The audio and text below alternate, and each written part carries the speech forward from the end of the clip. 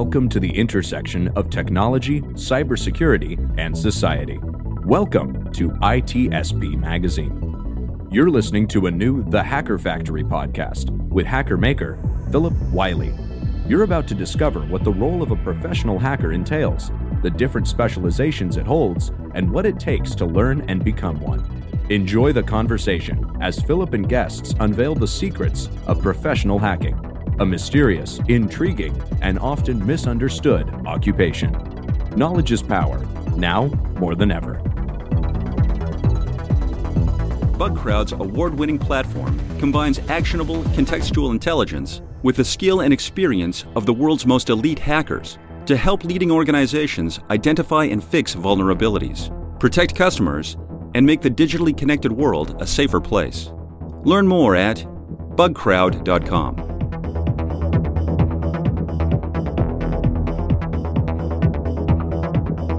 Hello and welcome to this episode of the Hacker Factory podcast. Today I'm happy to have Joe Vest on. Joe Vest has a really cool background, and I got to meet him last year during SpectropS Red Team training in Virginia, so I was really excited that he offered to be on the show. So thanks for joining us, Joe. Would you tell the listeners about yourself? Oh, sure. Thanks, Philip, for having me. Again, my name is Joe Vest. The quick background is I've been doing IT and security for about 20 years now, and done all sorts of jobs in that time. Currently, I am the technical director at Help Systems for the Cobalt Strike project. And a few things I've done over my career that I was excited about was I was an author for the first SANS Red Teaming course. Ultimately left that, turned that into a book, Red Team Development Operations. So I guess technically I'm an author now. And enjoyed a lot of my career with teaching and helping mentor students throughout a lot of this as I'm doing the hands-on technical side. So that's the quick background I have. Yeah, so you've got to work some really cool places too, because you'd worked at SpectropS. So how was that? What was that like? Oh, that was a lot of fun. SpectropS is, there's a lot of these, I'll call them the boutique companies, that a lot of the really good, prominent people in the security industry have come together to do some really, really great work. So working out there was really, really amazing. While I was there, I was acting as a the training director.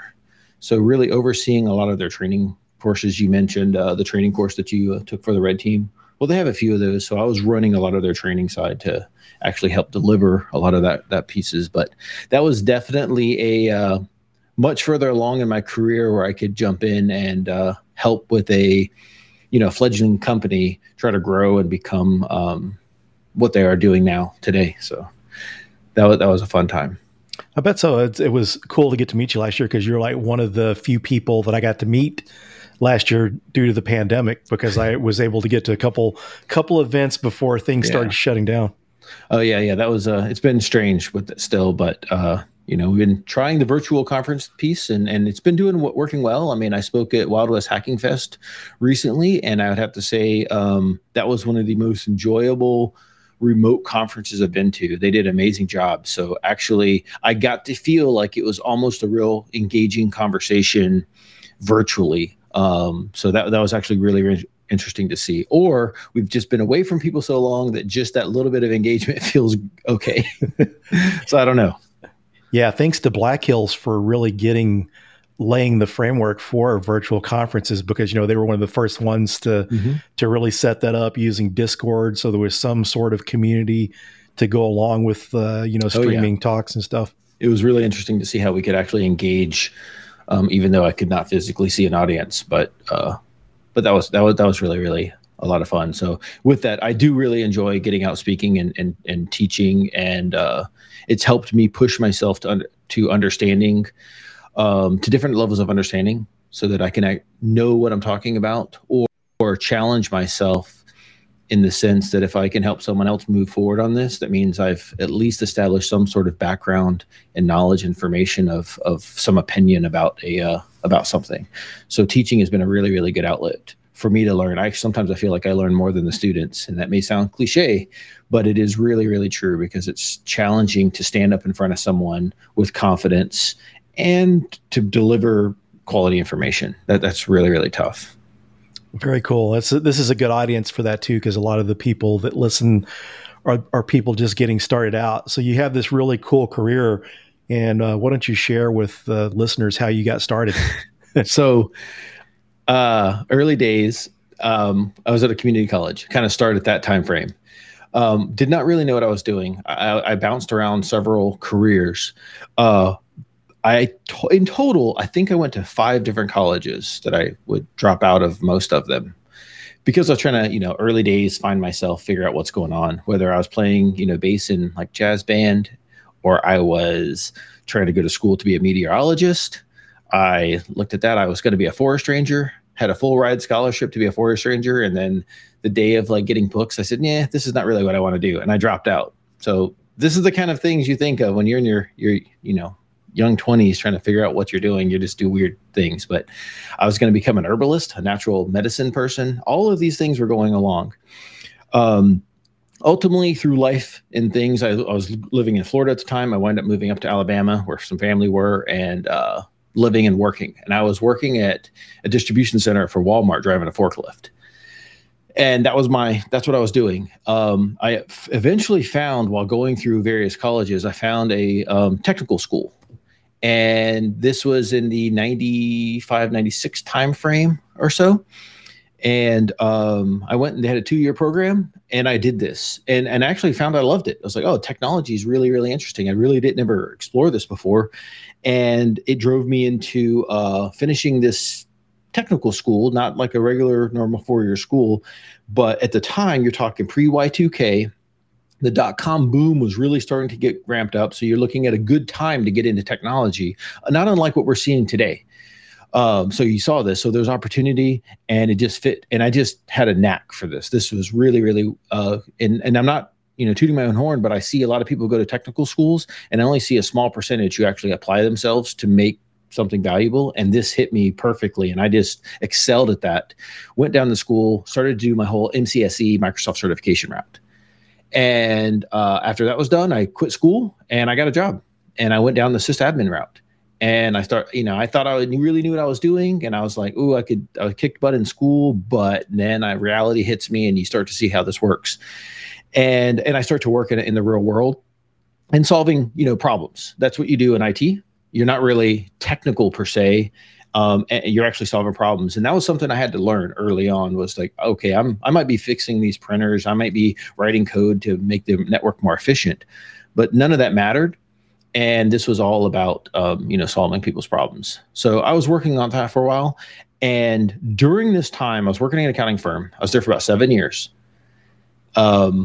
The CFO took me aside because I thought I was doing all these great things from a technical perspective. And I got slapped with reality on what the business world thought about IT. And again, this is not much different today, but he said, when I look at this, I look at you as a water company or the power company. It's either on or off. If it's all working, I don't notice you. And that's fine. But you can't have better water or better power that you're delivering.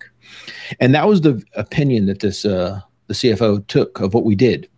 And at that point, I changed everything I was working on, and I tried to apply technical pieces to some business case. And we always talk about that. But when you actually see that and it comes into reality, that you can internalize that, it makes a huge difference. Because now at this time, I took ownership of the paperless project. So during these times, there was a huge transition from paper-driven workflows to digital workflows. And it seems strange to think that happened. But yeah, there was a time when the whole concept of paperless was a fad, and we were trying to figure out how to do this. And I took that as ownership. So as to solve a business problem versus a technical problem. And although I disagree today for that CFO that you can have higher quality delivery of technical things, the opinion of the one that mattered, in this case, he mattered on this, counts. So although whether they're right or wrong, those opinions really, really do influence how you're viewed and how your career might be driven around you. So you really have to understand that business case. So that changed things completely, which actually made me want to leave that company. Not that I really love the organization, but I hit a plateau. And what I also learned, unfortunately, in the world is it's hard to grow within your own companies, and sometimes you have to leave. For some reason, we as humans value bringing a new person in at a different level versus promoting internally. Promotions and moving internally is really slow, and it's just something you learn. And I wish it wasn't the case, but more people gain better jobs and careers by moving and leaving an organization and staying internally. It's just something that I have seen. So I didn't learn that till later, but so I did this. And during this time, while I was out there, going through this, changing into this project management technical role, I also went to various conferences, and I learned about this thing called the CISSP, which sounds strange because I did not separate security from IT. My job was all things technical, whether it was the firewall configuration, server configuration, user administration, printers, all of the things. So from this IT hat, I did everything.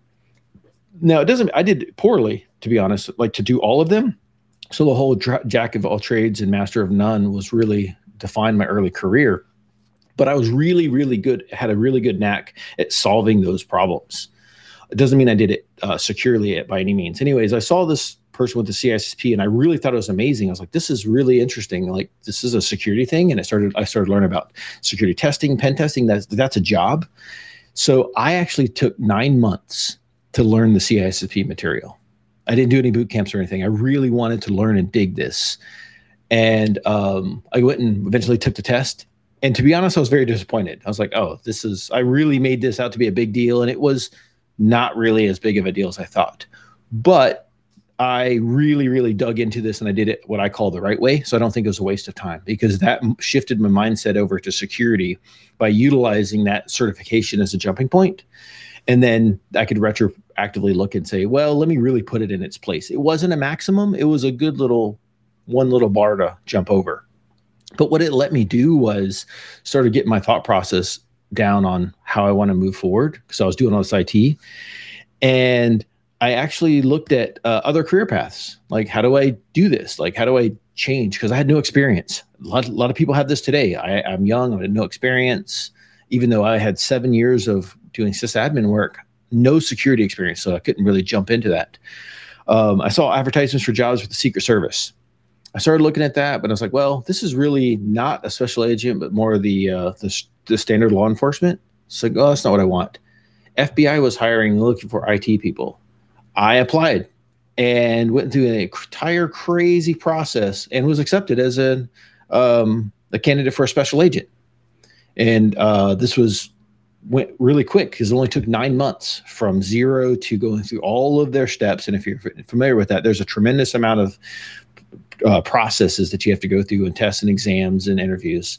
But I made it through all that, and I'm sitting at the academy, and I'm there for about 2 weeks, and I get hurt. So an old injury that came back up happened during PT. And at the time I had a young son, tried to figure out what I wanted to do. The injury, the healing would have taken longer. It wasn't like a quick heal. So it was more like a 6-month process. So I was like, well, I can't really do this to my family. So I dropped out, and I was bummed, defeated, all of those things. You feel like a failure. Everything is going through your head on this. Although I've been doing well in other areas, this really hit me hard. And I started to, I still want to do something. So I actually volunteered at through Infogard, through my contacts at Infogard. I volunteered at the local FBI field office, and they were standing up a malware range. I had no idea about this, but I could jam out some technical things. Like if you say, I need to build up a server, this was pre-cloud stuff. So you're doing it all physical, bare bone hardware, spinning up images, tearing them down. So I made an entire range to do malware analysis. And this was for like a static and dynamic analysis. So we could launch malware in a safe environment, capture all the data, do some analysis. It was really, really interesting to see. So I volunteered on my own time, did this once a week for probably a year, going up there, and had met a lot of people, and it really helped push me into the security field indirectly. But it just took my effort to actually go and push forward on that. And during this time, I took a couple SANS classes and everything. And I finally was able to break out of the technical IT world, and I got a job in GRC. I'm not sure if people still call this, but governance, risk, and compliance.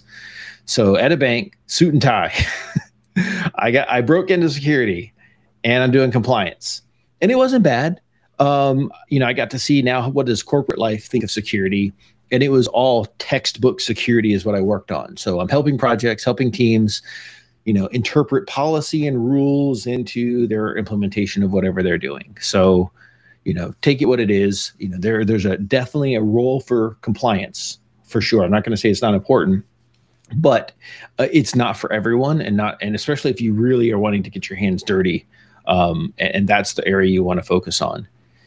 So I did that for a while, and that was my break. But my real break was I found a niche that needed people. So again, like if you take this for today, this is something that really helps. The team needed some web app testing support. I had very little web app testing support, but I could do some cross-site scripting. I could do some rudimentary SQL injection. I could do the basic things that you might learn like from a SANS class. And that was enough. And I was like, wow, I'm really terrible at this, but I shined because the bar was so low. And that sounds terrible to say, but it got me in the door. And now I am hands-on. I'm not doing compliance anymore. I'm hands-on. I'm actually doing application security testing. So I'm building up security tests. So I don't just want to do the test. I build up whole processes. It's just something I did from my IT days. So I build out like a range, a tool set, and I wanted to have consistent processes to go through this to be efficient. And that was when I really started to excel. And I said, okay, now I can start to do this. So I worked through this, but that whole FBI failure left a void, which I don't know if this was good or bad, but it left one thinking, oh, I failed, so I need to figure how to succeed. And that drove me down this government route. And a information assurance job opened up with the government. So the government was actually in the DoD. Argued they lowered the bar because getting into the DoD was hard as a civilian employee, not as a contractor, but actually a government employee. But they were really desperate to bring in IT people from the outside. Things were struggling. So they brought me in. This was maybe 2008, 9, somewhere around that time, I guess. I have to see the exact time, but somewhere in that 2000, mid 2000s. I got in and I'm back to the compliance side. And oh my gosh, the government, the DoD I felt like I went back in time. I was like, what the heck is going on?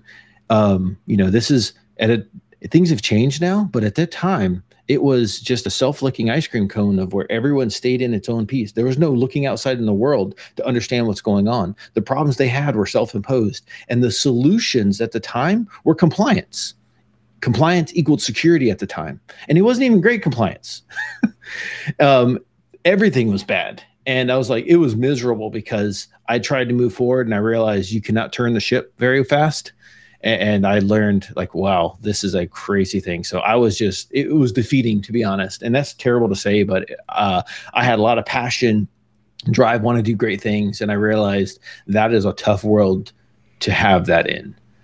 And I was about to leave that, and a buddy of mine said, hey, there's this local group, they do red teaming.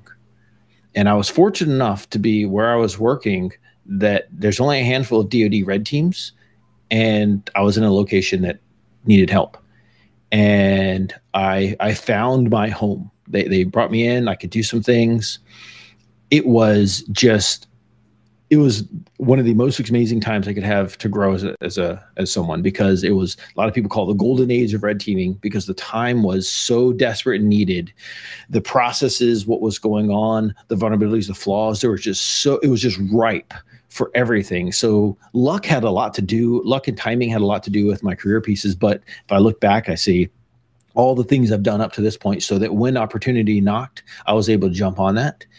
And as soon as I did this, it just flourished. And I was lucky enough to not just talk about security, such as when you look in the compliance side, and this is not an insult to anyone who does this, but a lot of the people who are doing this did not have hands-on outside of a classroom. So they have a lot of theoretical knowledge. I got to be the person that says, okay, Joe, just get on the keyboard and do all the things. And the first time you sit down and your job is to break into the network, but not just break in and break in, but you're breaking in, you're going to establish long-term persistence. You're going to live on this network for, a week, 2 weeks, a month, 3 months, whatever it is.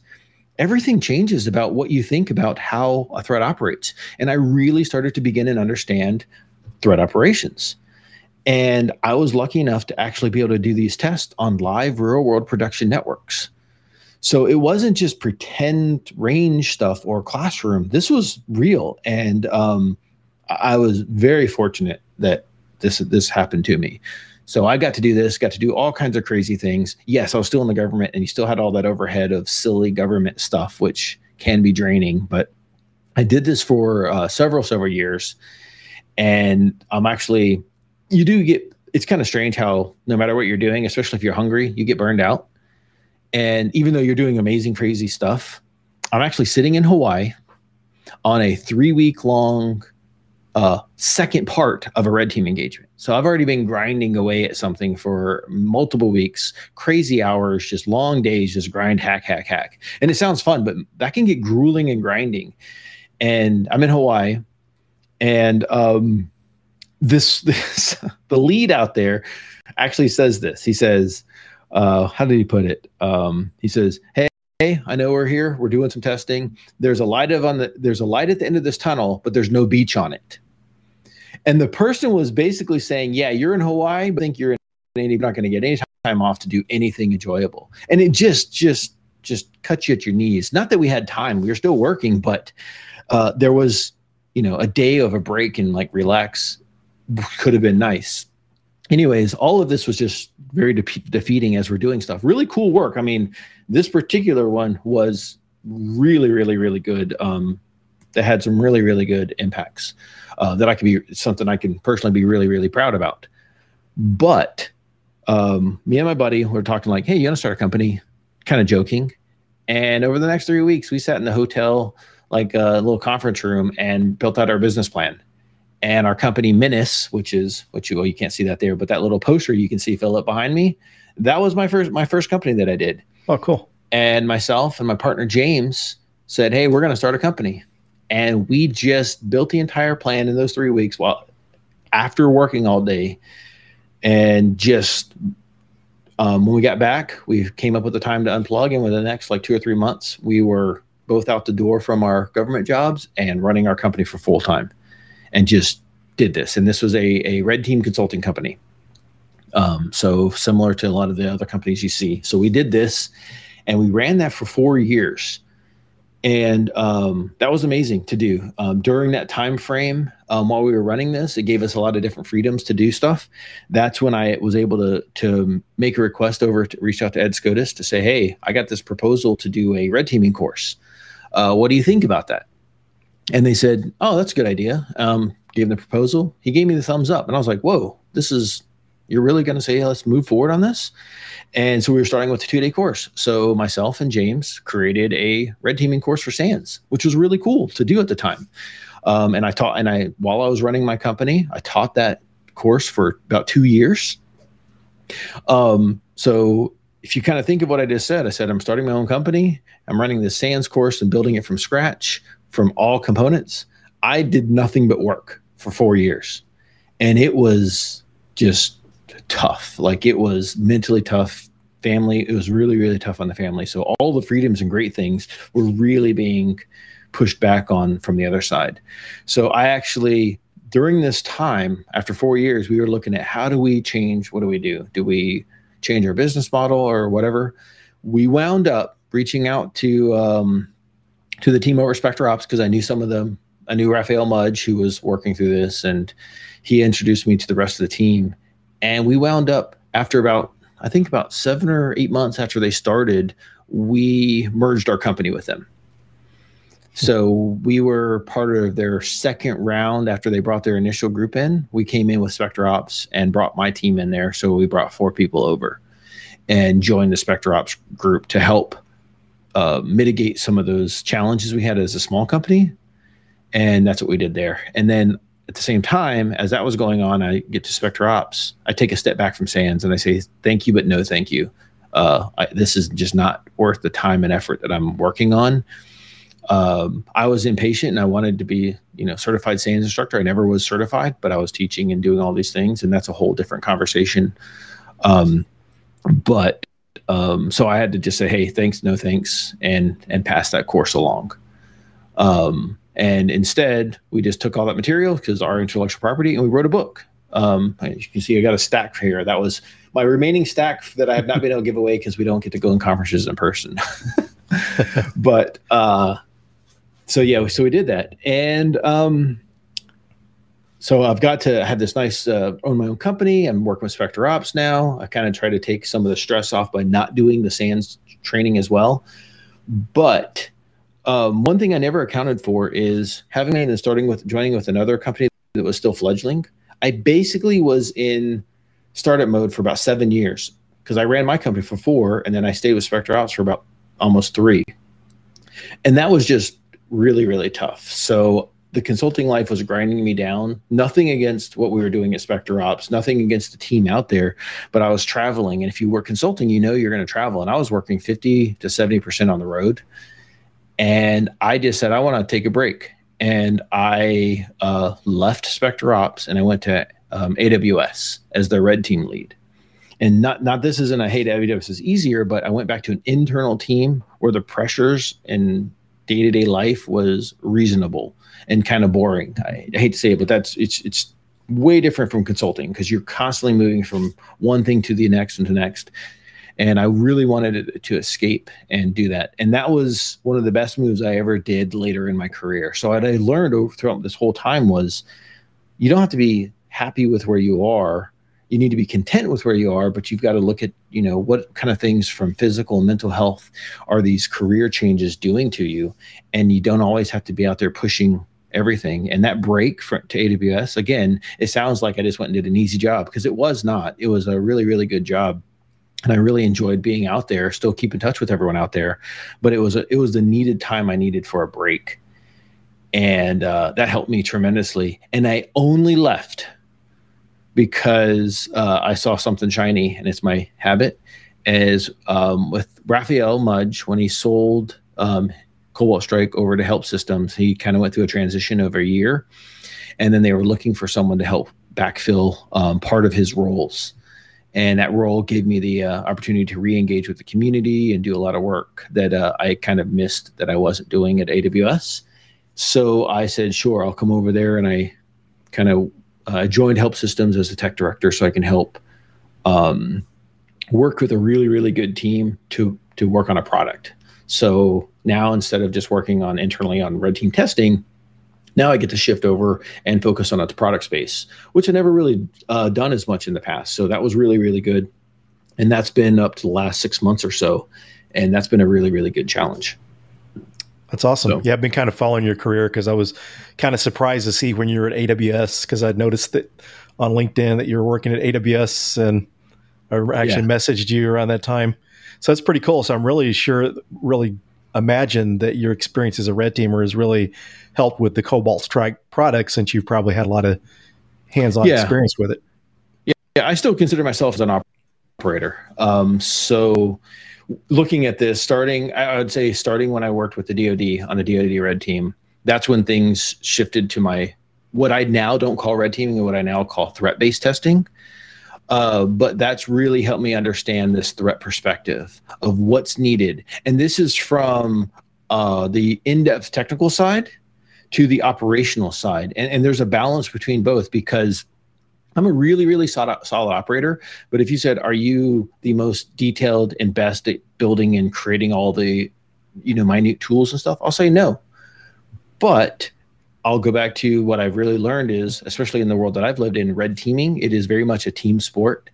And learning to work and operate within a team and to be able to get great things done from groups of people it's a skill and a talent in its own. And that's something I really, really enjoyed because it allows me to explore, work with other people who can do really amazing things and help encourage and push them to build, interesting tools, products, capabilities, whatever it is that helps the entire team. And also learn how to spread that message and help give credit to that individual and to the team themselves. So that's just another thing I've gone through as I've, become more of a lead throughout my career. So since you've had, based on your career, how you got in and got to where you're at, and you've mentored and taught people, what would you recommend for someone that wanted to become a red team operator? So red teaming is a good long-term goal. Don't be impatient. Fundamentally, everything is about understanding a problem set. What are you trying to solve? So if you work in red teaming, you have to realize a couple things that's important. One, you don't have your own playground. You are a kid with really, really cool toys, but you've got to take them to someone else's house. You got to take them to someone else's playground to play. That's what you have. You can go in your own playground, but no one's going to listen and watch you because there's no value there. The reason you exist as a red teamer is you're part of the security testing community. So you got to have some sort of value. So you really have to understand that value. And I don't care what you do from a technical side. I don't care how advanced things are. If you can't play nicely or you don't know how to translate what you're doing into some business case, you're not going to be invited back to play. And that's a really hard pill to swallow sometimes because you just want to say, no, but listen to me. This is the technical thing. You're going to get breached. You're going to get hacked. And all of those things don't work if you cannot translate that over. So that's one of the biggest things I've seen so far. So what that really means is you've got to understand the problems that you're working on. And then you can start to say, okay, how do I bring this from a technical solution over to solve that problem? So it goes back to what I used to do in my normal IT problem solving days. Like that set up so much foundations of just troubleshooting to even troubleshooting, business cases. It's the same thing. Oh, very cool. So as far as like any kind of courses or anything like that, you'd recommend someone to start out with as far as trying to learn red teaming? So, that's tough. So right now, there used to not be the case where there's any red teaming courses. And yes, I will say, you mentioned Spectre Ops. Spectre Ops has a great course on red team operations. The 0 Point Security has great training. FortiNorth with Chris Trunzer has great training. So if you see any of these trainings are typically offered at like Black Hat or something, or they run them on their own. There's a lot of great red team courses. And what I would say is they're not beginning courses. And there's two pieces of information, two things that you need to learn when you're doing red teaming. One is you have to have a strong technical background of all of the things. And that means you've got to understand operating systems, not just one, but multiple. You need to understand the fundamentals and principles of how protocols work, because you're going to have communications that are moving. You have to understand fundamental principles of how processes execute, because especially now today, our defensive side is really looking and shifted to the endpoint. So you're saying, okay, how do these things interact with this endpoint? So you have to have that knowledge. And then you have the other side, which is the operational side, is how do you actually run through and take all of these complex technical things and put them into a usable format. Eventually, you have to do something. You can't just talk about it and can't just do in-depth technical things. You eventually have to put your hands on the keyboard and exercise something. And that takes processes and discipline of understanding. So as far as those courses go, for red teaming specifically, most of those individuals most of the organizations who teach red teaming at at the Black Hat and such do really, really well. For more generalized security, and maybe SANS would get upset if I say that, I would say SANS is a good location for that. But I would say this is kind of the, mile wide, inch deep, more approach from SANS. So it's very comprehensive across the board, but you're not going to see a lot of those principles. And the other thing is hands-on. That is going to be the best. You got to work for a red team if you want to know red teaming. And that's a whole chicken before the egg thing, or catch-22. It's like, well, how do I get a job in red teaming without it? Right now, fortunately, there's a lot of opportunities. I would argue that if you have great communication skills and the right attitude, you can get a job in the space you're looking for, because the technical skills and such can be taught, but all of the other skills, the soft skills, the trying to decompose a client's needs into something that's actionable is something that can be harder to learn. Yeah, the soft skills are often overlooked, and that's one of the things too. And I know when people want to get into pen testing, I think if you don't like writing reports, then that may not be the best area to be in. Yeah, you may not want to do that. And also, I tell people, I said, if you can't be happy that when you do some great exploit, great hack, whatever it is, you high five the person next to you, back in the day when we sat working with each other. If that's not enough, then this may not be for you, because when you write those reports and do all this hard work and your organization internally or a client looks at it, so, oh, thanks, and then they file it and do nothing with it, you have to be happy with that, because not everyone listens and takes your advice or does what you think they should do.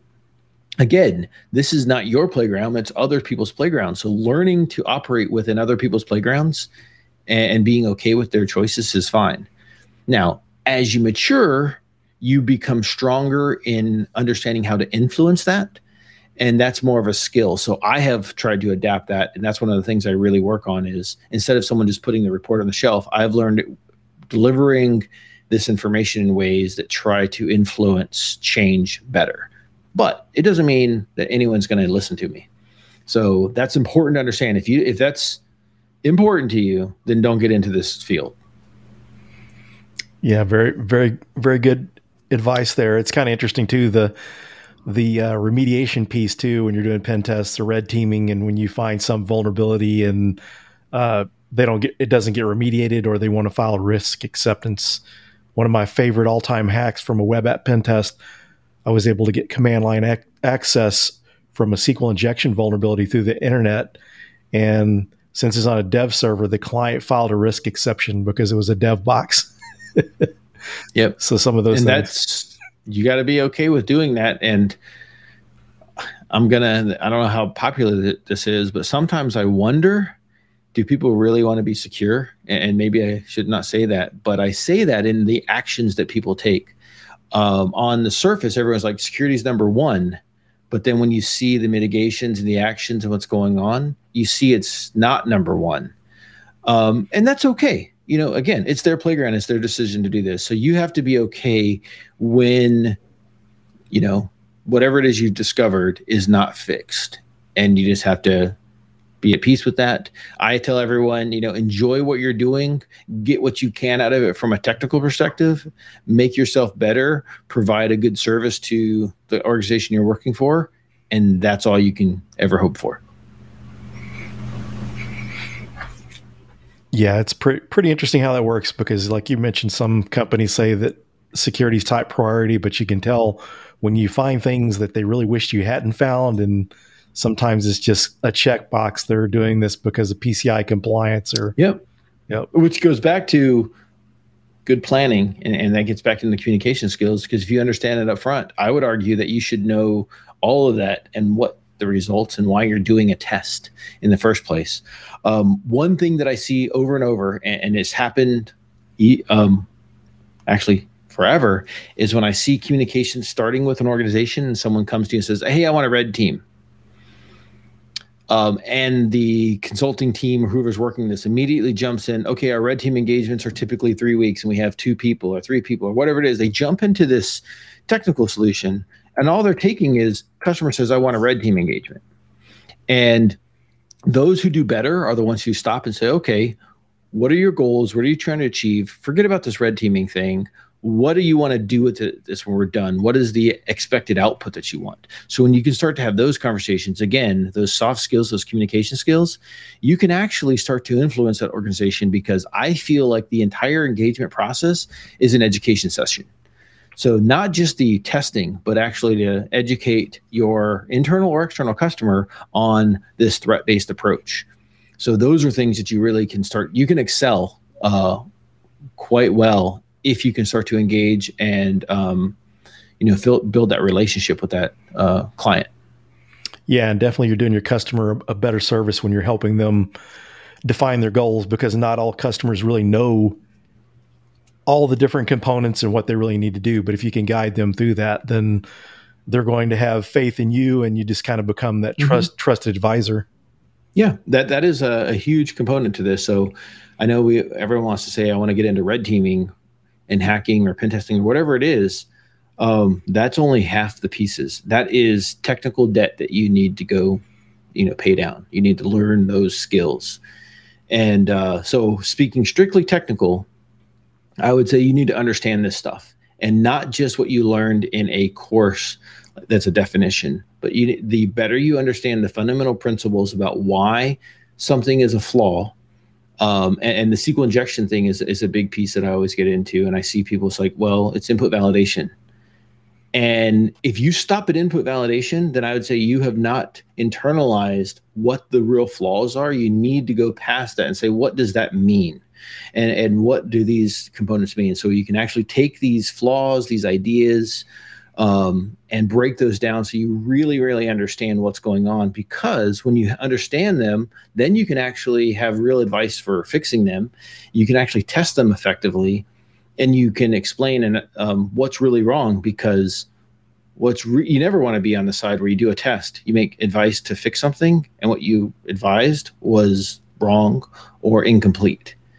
You want that to be thorough. So when you dive into these technical areas, really, you need to have a passion to understand really what's going on, so that you can truly get to the heart of whatever that flaw is you're trying to work through. So we're getting down towards the end of the show. Is there any advice you'd like to give on things we haven't touched on? The biggest thing I can say is you have two ways of doing this world, doing this job. You can do it as a job, and there's nothing wrong with that. You go to work, you do your thing, you don't really push really hard. And again, this is not bad, but if you really want to excel and you're trying to push in, you've got to have passion. And those that I see who have a passion and a love for technology are the ones who excel at this. And not just excel, they thrive at this. Because it's, even if you're new and you're super excited, I just learned about this new thing, and the whole rest of the world may know about it, but because it's exciting to you, you're going to have support by the community, and you will really work hard to push forward. Those that succeed really find this as sometimes they do it as a hobby. This is instead of like going, hey, I'm going to jump on my Xbox, I am going to go, write some code and really just dive into this and like figure out these puzzles. So that passion for technology is probably the biggest thing you can have to push yourself forward. Great advice. Thanks for joining us, Joe. It's an honor to have you on the show. No, I appreciate it. Thanks, Philip. Thanks, everyone, for joining, and we'll see you on the next episode. BugCrowd's award-winning platform combines actionable contextual intelligence with the skill and experience of the world's most elite hackers to help leading organizations identify and fix vulnerabilities, protect customers, and make the digitally connected world a safer place. Learn more at bugcrowd.com. We hope you enjoyed this episode of the Hacker Factory podcast with Philip Wiley. If you learned something new and this podcast made you think, then share itspmagazine.com with your friends, family, and colleagues. If you represent a company and wish to associate your brand with our conversations, sponsor one or more of our podcast channels. We hope you will come back for more stories and follow us on our journey. You can always find us at the intersection of technology, cybersecurity, and society.